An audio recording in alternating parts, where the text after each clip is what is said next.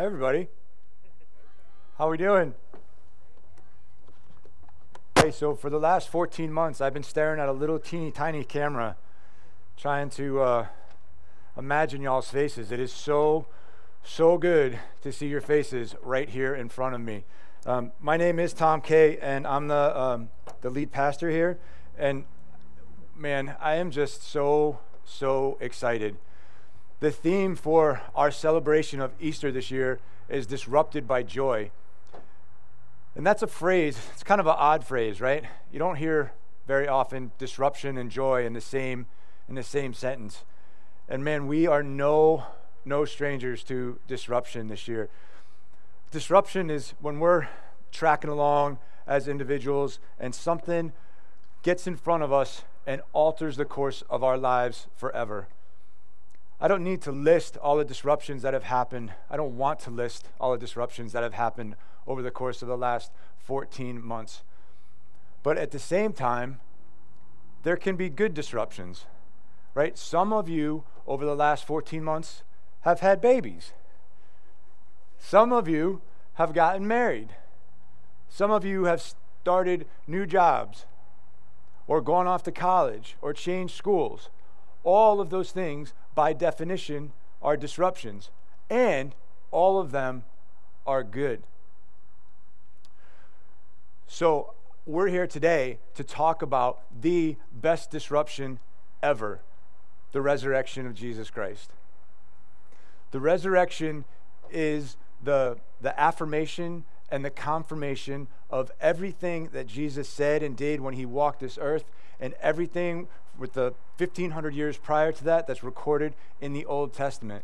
If Jesus did not rise from the dead, then all of that, we probably wouldn't be talking about him right now. The resurrection is the key moment of our faith, of our community as believers of Jesus. And it's our hope and prayer this morning that we might, together for the first time in a long time, that we might experience joy in a new and fuller way, and that the trajectory of each one of your lives as individuals and the trajectory of our life as a community would be altered forever. Over the course of the last 12 months, I have come to this a new and deeper, fuller understanding of the word joy. You know, joy is a funny thing. The Bible commands us to joy. Jesus tells us that he wants us to know his joy, and he prays that our joy would be complete. Throughout the pages of the Bible, we see the heroes of our faith being joyful in what we would consider the most unjoyful of circumstances. You know, God created us to run on joy. More specifically, he created our brains to run on joy. Maybe I should define how I'm using the word joy before we get any further to this. And to do that, we got to throw it back to the 1990s. And there were lots of good things that came out of the 90s, not just Pearl Jam and Mad Season and ripped jeans and flannel, but brain scans came online for the first time. For the first time, humanity was able to study the human brain while people were still alive. Everything we knew about the brain up until that point came as the result of studies that were done post-mortem. People were dead when we were able to study their brains. And these scans showed us amazing things. There's one particular man by the name of Dr. Alan Shore. He's a neurologist, and he looked at these scans, and he was able to determine where the joy center of our brain is. It's located behind our right eyes, the right orbital prefrontal cortex. It also happens to be the spot where our identity and our sense of belonging resides in our brain. But more on that next week.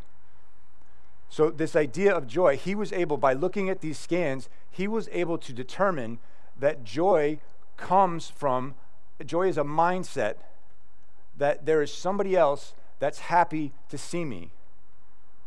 Joy is relational in nature. It's 100% relational. And his studies were able to even further define that this joy is, we can tell if somebody's happy to see us. Our brain does that faster than we even realize it. And that gets communicated through our eyes and through our facial expressions. from a biblical standpoint, joy is kind of the foundation of everything. I want to read to you a quote from a book by Sid and Jeff Holsclaw. It says this: joy is the very foundation of reality. Joy is where life began and where life is headed. Creation begins with the joyful communion of God and with humanity, beginning with the book of Genesis, the very first book of the Bible. And at the end of all things, God and humanity will dwell together again in great joy. The end of the book of Revelations. Neuroscience and biblical knowledge coming together to tell us that joy is the knowledge that God is happy to be with you. As an individual, God is happy to be with you, 100% relational. And there are many voices that would like us to believe, that would tell us that science and the Bible are at odds. But as we think about the work of Dr. Alan Shore and those brain scans, and we look through the pages of Scripture, what we see are those two things confirming each other. We look at passages like Nehemiah chapter 8, verse 10. Nehemiah was an Old Testament leader and prophet. And the verse says, the joy of the Lord will be your strength. The whole new meaning to that verse, right? The joy of the Lord will be your strength. I never really got that. Jesus, who defeated death, is happy to be with me. I feel like I could pretty much go out and do anything. There's some strength in that. And Psalm 16:11 says, you make known to me the path of your life. You fill me with joy in your presence, with eternal pleasures at your right hand. Now, sometimes translators of the Bible take that original language, Hebrew, and they have to make some choices because English doesn't line up word for word with Hebrew. Other places in the Old Testament translate that phrase, in your presence, kind of cold, sterile, in your presence. It's translated as before your face. So Dr. Jim Wilder and Michael Hendricks provide an alternative translation that reads like this: when your face lights up with joy because you are so happy to be with me, you fill me up with joy. Last one, Zephaniah. Here's a great name for you. Zephaniah chapter 3, verse 17, another Old Testament prophet. The Lord your God is with you, the mighty warrior who saves. He will take great delight in you. In his love, he will no longer rebuke you, but will rejoice over you with singing. Yes, the God of the Bible is the God who saves. He's the God who protects. He's the God who forgives. And he's more than a cosmic bodyguard. He is so happy to be with you that with his voice, he sings about you to you. That's what that phrase, sings over you, means. The God of the universe is glad to be with you. All right, back to the resurrection, right? I can't even begin to imagine the sense of loss in the disciples, in Mary Magdalene, in Jesus' family. Not only did someone they love, did they watch him be executed, but their Messiah. Many of these people had given up everything to follow Jesus, and they watched him murdered. And then he stood there again, very much alive, bodily form, there before him. I can't imagine the joy that filled up in them when their relationship with Jesus was again a thing. They could look into Jesus' eyes, and they could see his joy in them. Mary Magdalene was the first one to see Jesus, and when she first laid eyes on him, she didn't recognize him. She thought he was the gardener. He looks at her with his face, right? Calls her by name with his voice, and she recognizes him. She's overfilled with joy, and she goes and she runs back and she tells the other disciples about him. Now, the resurrection is the linchpin of our faith. It's the central point of our faith, but it can be really hard to wrap our brains around. One, because it happened 2,000 years ago, and two, because, well, it's the resurrection. It doesn't happen every day. It happened once. So I want to try to give you a couple of examples that pale in comparison in kind and in magnitude, but can maybe paint a picture of what that relational joy is that the resurrection makes possible for us with the God of the universe. First example, I think about the day that I got married. And when Gail came around the corner of the back of the church and she looked at me, unbelievable. And basically every time she's ever looked at me since then. Before I had this job, I was in corporate sales and I traveled a lot. When I didn't travel, I tried to come home on a pretty regular schedule.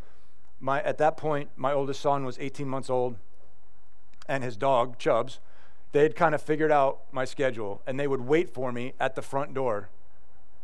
And I was traveling, and that time rolled around. Gail sent me a picture of the two of them standing at the front door waiting to see me. Even though I wasn't with them, I could see in their face the joy that was there because they were happy to be with me. Right? Gail and the day I got married, my son and his dog, the last one, even more different. I am still very good friends with my roommates from college, the guys that I played football with, and we will see each other like once or twice a year. And when we see each other, it's always these big, huge smiles. You know, old college nicknames get thrown around, and these big, awkward man hugs get exchanged. The joy that exists when we see each other is real, and it's relational. It's because we're happy to see each other. Joy is 100% relational, and it starts with the God of the universe wanting to be in a relationship with you and with me. One more passage I want to read to you. This is Hebrews chapter 12, verses 1 through 3. One of my favorite passages.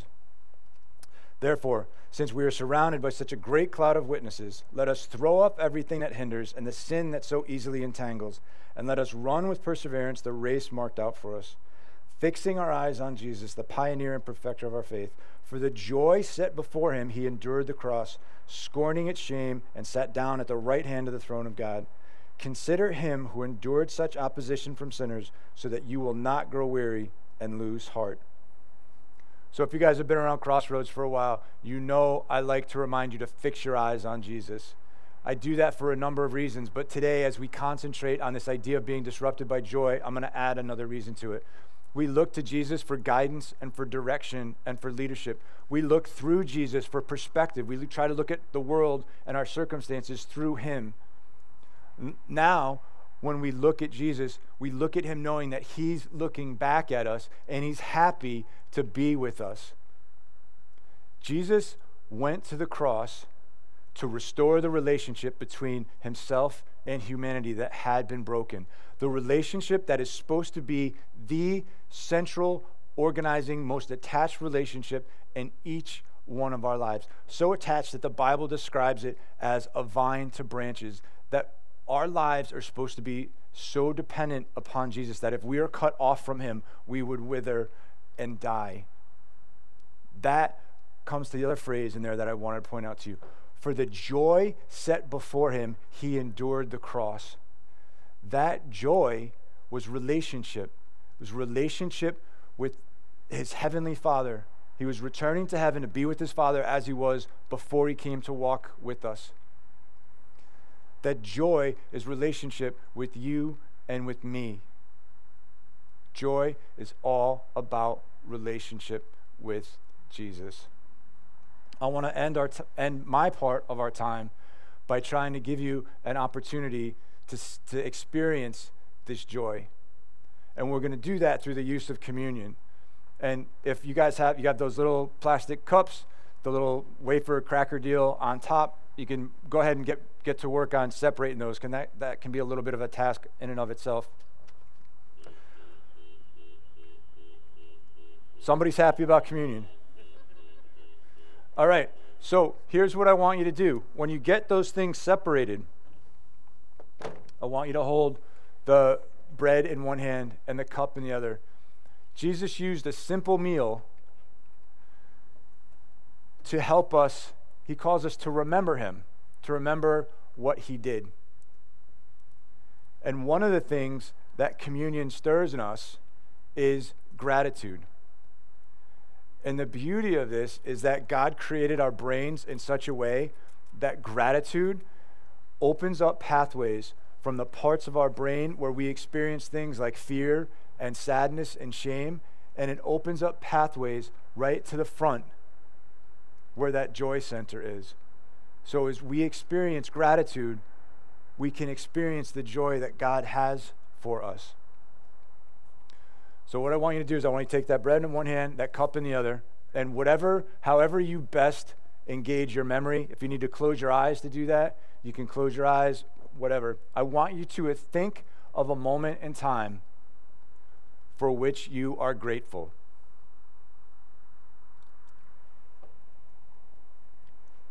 A person, a place, a thing, an event, something that God provided to you, for you, through you.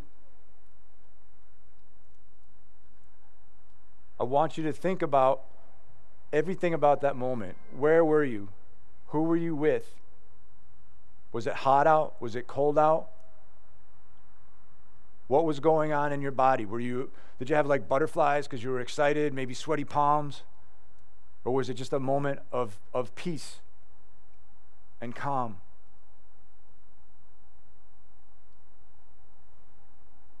Now I want you to try to relive that moment of gratitude for 10 seconds. Put yourself back in that place.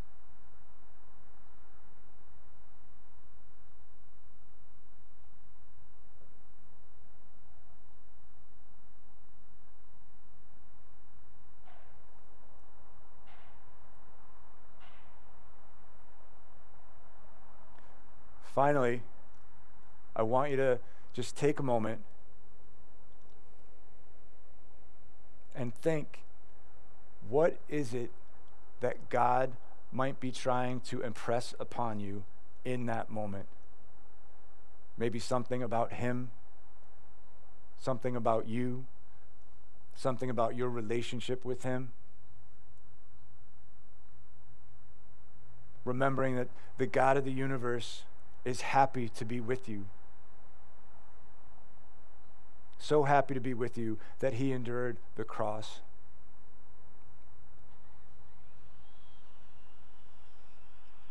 I want you to do one last thing for me. I want you to, just in your mind, in your imagination, I want you to give that memory a 2 or 3 word name or title or something. And then later on today, I want you to tell somebody about it. And tell them what it is that God was impressing upon you. Lord Jesus, we are so grateful.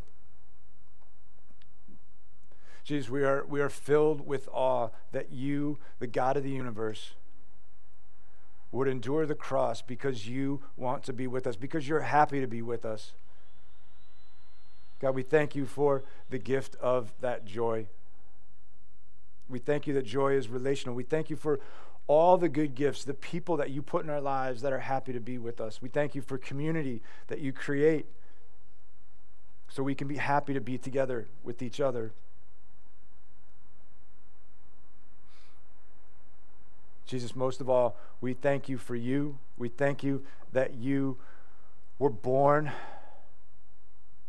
as one of us. You walked as one of us. You lived as one of us.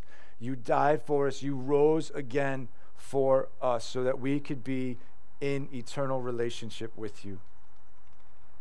Lord Jesus, we love you and we thank you. On the night before Jesus died, he had dinner with some of his closest friends. And at dinner, he took some bread and he held up the bread and he said, "This bread is my body, which is broken for you. When you eat of this bread, do it in remembrance of me." Let's eat the bread together.